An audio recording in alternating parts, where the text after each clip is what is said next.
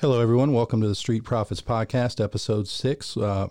Here today with Pastor Matthew Meadows again. We're going to continue talking about, we're moving on to spiritual slavery to a spiritual sonship, and we'll get into that more in a minute. But first, I'd like to thank our sponsors. Sponsors God the Father Apparel. That is God the Father Apparel. They have a fantastic Christian clothing line, so you can get out and show your faith to the world. If you use discount code StreetProfit15, you'll get 15% off your order. That's Street Profit 15 at GodTheFatherApparel.com. All right, so Pastor Matthew, thank you for being back with us. We sat here and had a long conversation, decided that we wanted to talk about the relationship between spiritual slavery and spiritual sonship. So can you explain a little bit more about that? Yeah, I can, Luke. What we're talking about here is our perspective on our faith. Every one of us walk into following God. We have a perspective, and that perspective is constantly being shaped by experiences, emotions, other people, all kinds of things. The Scripture is being shaped by lots of things. Well, in that perspective, and if we take a perspective that is more negative than positive, one that is less biblical and not as biblical, well, what we end up doing is we end up spiritually, we kind of spin on our wheels. So we're going to talk about the difference between the heart of an orphan and the heart of a son or a daughter. When we look at God and we pursue Him, or we have the perspective of the heart of an orphan. Like, for example, when we were talking, Luke, we were talking earlier, do your children have any problem coming to you and asking you for cereal aisle at Walmart, or something, a toy for Christmas or whatever? Yeah, and no, the answer when we spoke, I said no. If they want something, they ask. I don't always give it, but they feel free to ask. Right. And likewise, the Heavenly Father, He's not always going to give us what we want. And quite frankly, He doesn't always give us what we need when we want it. So, because He has wisdom. He's the perfect parent. However, what happens with us many times is we take on the heart of an orphan. In the heart of an orphan, where they feel like they've got to earn everything. They feel like they've got to go work and get it, or get to it, or take care of it themselves. Where the heart of a son or a daughter, just like your children, they come to you and ask. They're not afraid. Now, they have respect. They recognize when you say no, it's no, and those kind of things, because your children are perfect, right? Yep, absolutely. Well, none of our children are perfect. I'm just picking at Luke a little bit there. But that's true for all of us. I don't care. And our children can be whatever age they are. It doesn't matter. None of them are perfect. But when we look at some of these, so kind of give me a pick. I've given you some stuff there. Luke, why don't you pick a subject and let me talk about it on what the heart of the orphan versus the heart of the son or a daughter looks like. Okay. Why don't we go with security? Okay. When it comes to security, like, how do you find security in this life? The heart of an orphan, man, they're insecure and they always lack peace. They're always searching for peace and looking for it because they feel like they've got to do something to have peace. Whereas the son or the daughter, the heart of a son or a daughter, they have rest and they have peace, not with perfection, but with maturity. In other words, as they grow in their faith in Christ each and every day, as the sanctification piece happens in them, that rest and that peace is there, and it's something that it goes beyond words. It's the 26 letters of the alphabet. No matter how you arrange them, are going to be inadequate to describe. But that's a huge difference in the perspective of security. Heart of the orphan, insecure, lacking peace. The heart of the son or the daughter, rest and peace. Yep, and listening to what you were saying, I was kind of getting hung up at first about the idea of the heart of an orphan or the heart of a son or a child, and I think the way it makes sense to me in my mind is almost like when we say heart of an orphan, we're almost talking like a relationship between a slave and a master, per se, and compared to as the heart of sonship being a father to a son, so an actual relationship. Right, and I would make sure to say a loving father. There are lots of folks that are listening to this, and there are lots of folks in our own world, each of our worlds, who they've experienced parents, fathers, that were absent, that were abusive, that were judgmental, that were cruel, that were rude, and that's not the Heavenly Father. But that experience or those experiences and knowing what other people have experienced shapes the perspective of how they see a heavenly God. Over the years, a lot of people have written different books about all different kinds of articles, all different kinds of things about the way people see God. Some people see God as the heavenly Santa Claus, and he's just up there in his rocking chair, and he gives out stuff. Some people see him as the cop, that's there to give you a ticket. He's going to get you, and he's going to hit you with lightning if you do something wrong. Look, what did you do? Whatever.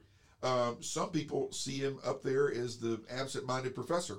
He kicked everything off, got it all going, and he's just kind of stumbling around, and the world is just unraveling on its own because, he's just letting it go because he's not personally involved. There are all kinds of views or perspectives on God. But when we talk about the heart of the orphan or the heart of the son or the daughter, because quite frankly, we're all orphans because we come to Father through an adoptive process. We're adopted in through Christ Jesus. But once we're adopted, we're a son or a daughter, period. Nothing else. Never the orphan again. Okay.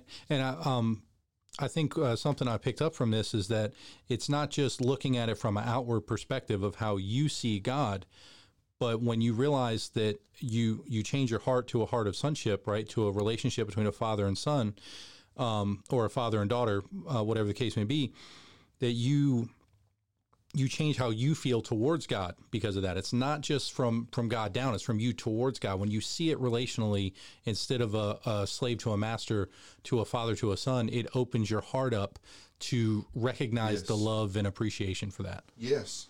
And what you're describing there, see the relationship between a son and a father, it's relational. The relationship between a slave and a master is transactional. It's about getting something. I believe that you're an employee of our government, sir. Are you not? I am. That is correct. Very good. Very good. Well, from that, they expect certain things from you, and you expect certain things from them. Y'all have a contract with each other. Well, when it comes to a father and a son, particularly when we're talking about the Heavenly Father, we have a covenant with him.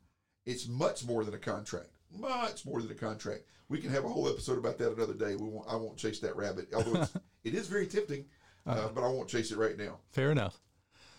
Okay, so getting back to the heart of the differences between the heart of an orphan and a heart of a sonship, can you help explain a little bit about that with a view of authority?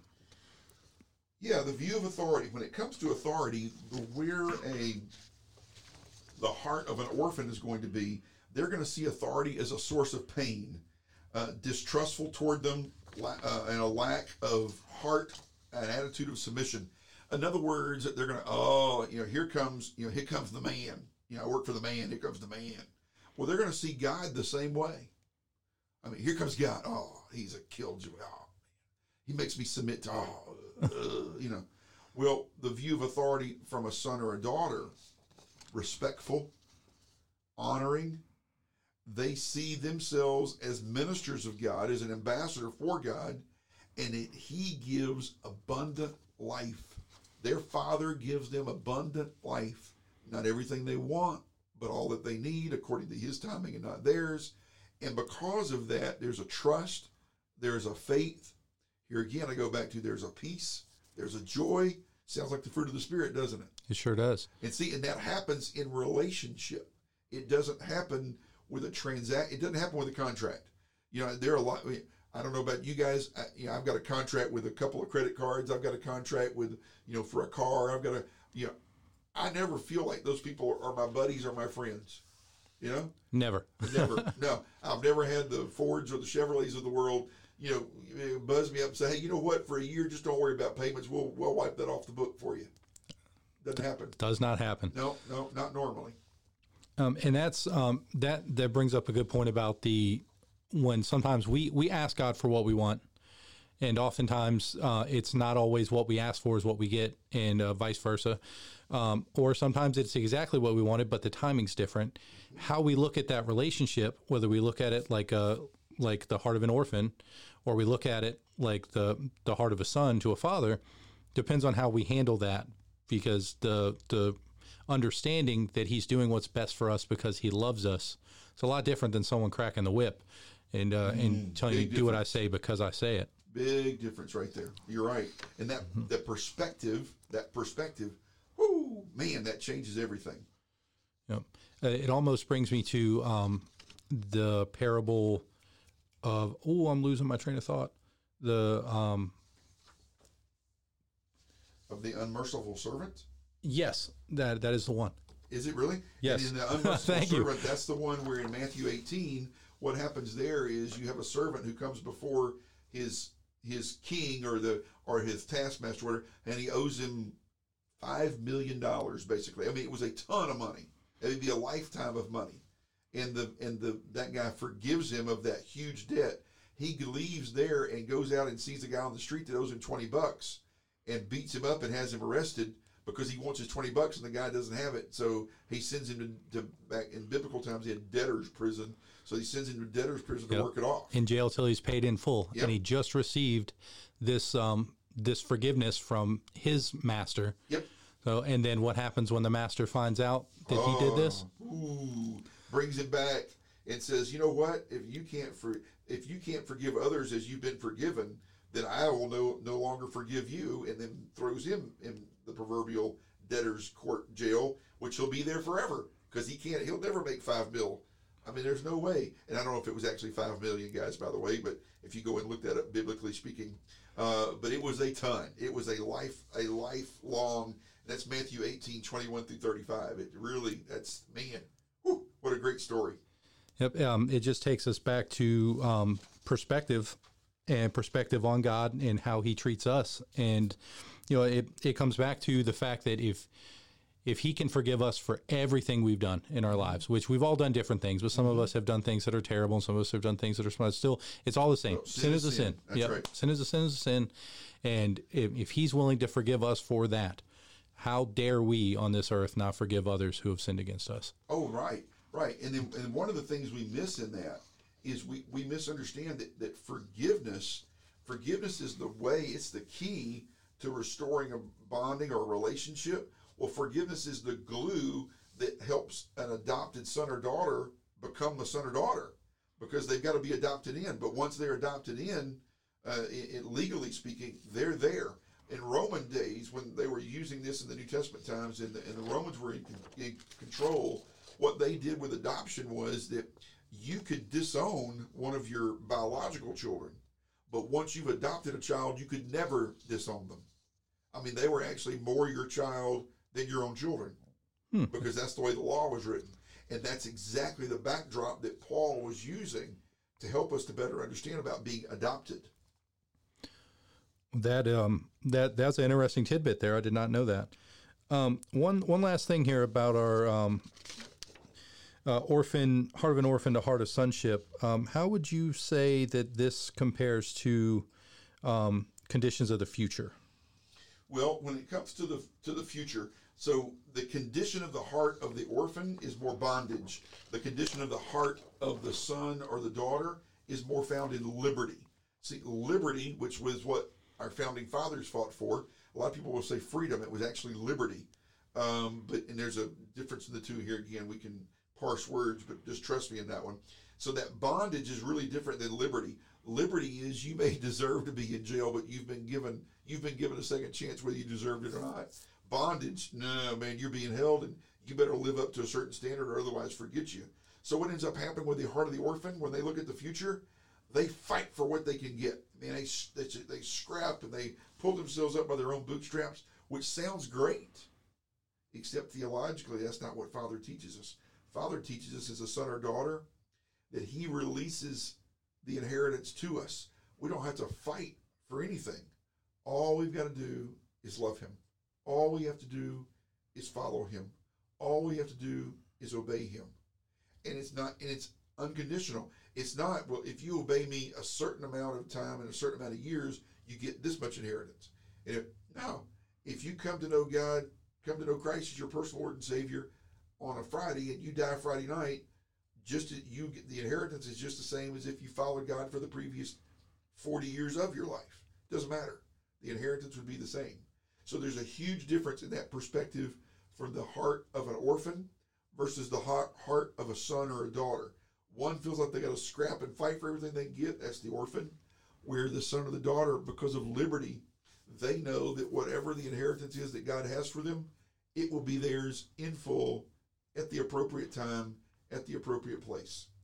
Now, you brought up an interesting fact about someone that even at the very end of their life decides to receive Christ as their Lord and Savior. Yes, sir. How they're just as saved as someone who has for their whole life. Can you get into a little bit more detail about that? Because I feel like there's a lot of people that are hurting, that they feel like that they, even though that they want to come back to God, they feel like it's too late, too much has happened, they can't be saved. And then there's people that have walked their whole life close to God, or at least close through a religious standpoint, but have never actually given himself. Can you kind of go into a little bit more detail about that? Absolutely. In going into more detail about that, one of the keys, or one of the things that a lot of folks do not understand or misunderstand, is they don't know how to define forgiveness. And when I say defining forgiveness, I want you to understand what that term means. That term forgiveness, it's a decision. Now, it's not an emotion. It's first a decision. Emotions will follow it, but it's first a decision. And that decision is to not seek vengeance against an offender, to release the offender from all debt. I mean, you're not holding anything against them, and to cancel the blame the offender deserves.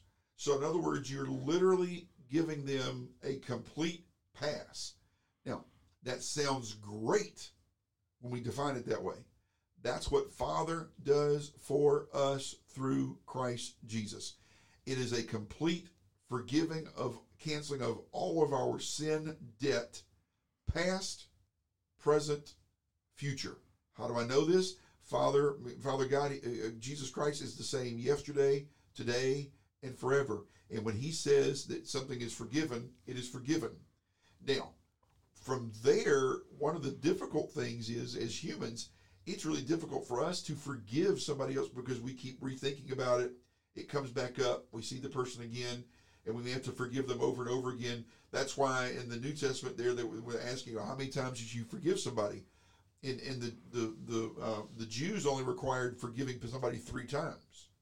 And so when he said 7, that was being really generous. He more than doubled it. When then Jesus said, no, 70 times 7, I'm, what? That's crazy.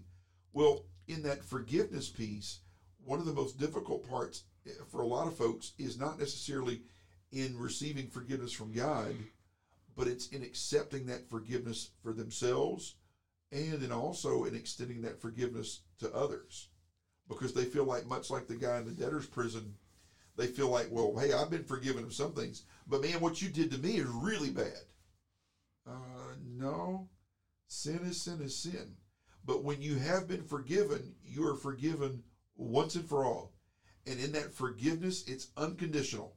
I mean, it is no matter what, it is unconditional. If you come to Almighty God through a personal relationship with Christ Jesus, he transformed you at that moment from the inside out. And then from there, your relationship with God as an adopted son or daughter, you are reconciled to him. And when that reconciled, it is a bank term. And if you know anything about debt, like we were talking about credit cards and automobiles and so forth, Luke, do they ever get rid of your debt for you, buddy? No, not at all. Does your bank ever just you know what? We decided to give you an extra $100,000 this month. Hasn't happened yet. What? Man, isn't that crazy?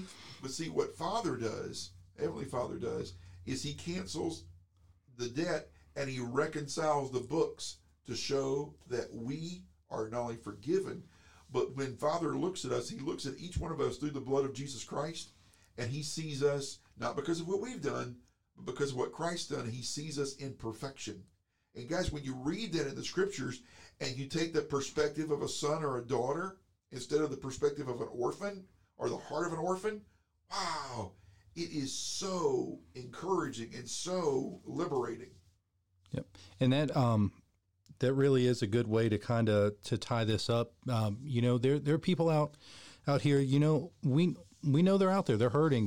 They're suffering. They're trying to figure out how to get back to God. And part of their distance between them and God is how they perceive God. And if they perceive him like he's a master and they're a slave and he's going to punish them and only give them what he wants and not, and all this terrible view to look at a relationship that should be seen as a all-loving father who wants to do what's best for you no matter what, it may change you in your steps towards faith. So we're very happy to talk about that today. I think we need to go ahead and wrap it up here. We're about out of time. I agree with you, Luke. But I would really appreciate it for any of you all that are needing help. If you're looking for anything to talk about the Gospels, to have questions, or you need us to pray for you, anything, please feel free to reach out. Our Facebook page is gaining momentum. We're going to be hitting here in the thousands here before you know it. And we got our Street Prophets podcast at gmail.com. Please feel free to reach out to us at any time. We would love to talk to you, pray over you, and make things happen. That being said, Pastor Matthew, will you end us in prayer, please? Yes, sir. Father, we come to you this day giving you honor and glory, and we're so thankful for the opportunity we have to stand for you and to witness for you. Father, I pray that the ears of the folks that have heard this and have listened to this truth based on your word, Father, I pray that it drives them to your scripture. Father, I pray that they go and they pray and ask you to lead and guide them so that your Holy Spirit is their teacher. But Father, in that I pray that they would understand, grasp, and live out that heart of a son or a daughter and not live in the heart of an orphan. Father, the evil one loves to bring accusations against us. He loves to come and tell us how horrible we are. But Father, you come and you tell us that we've been forgiven. You tell us that we're a son or that we're a daughter. You tell us of a relationship and of love. Father, thank you for that. Thank you for the fact that you transform us from the inside out as soon as we submit ourselves to you and say yes to the person of Christ Jesus.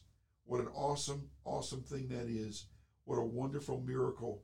Literally a miracle, and also literally the reason not just for this season of Christmas, but the reason for every season, and that being your Son, Christ Jesus. It's in his powerful and holy name we pray. Amen and amen. Amen. Thank you very much, and welcome to listening to the Street Prophets podcast, and you guys have a Merry Christmas, and we will see you again soon.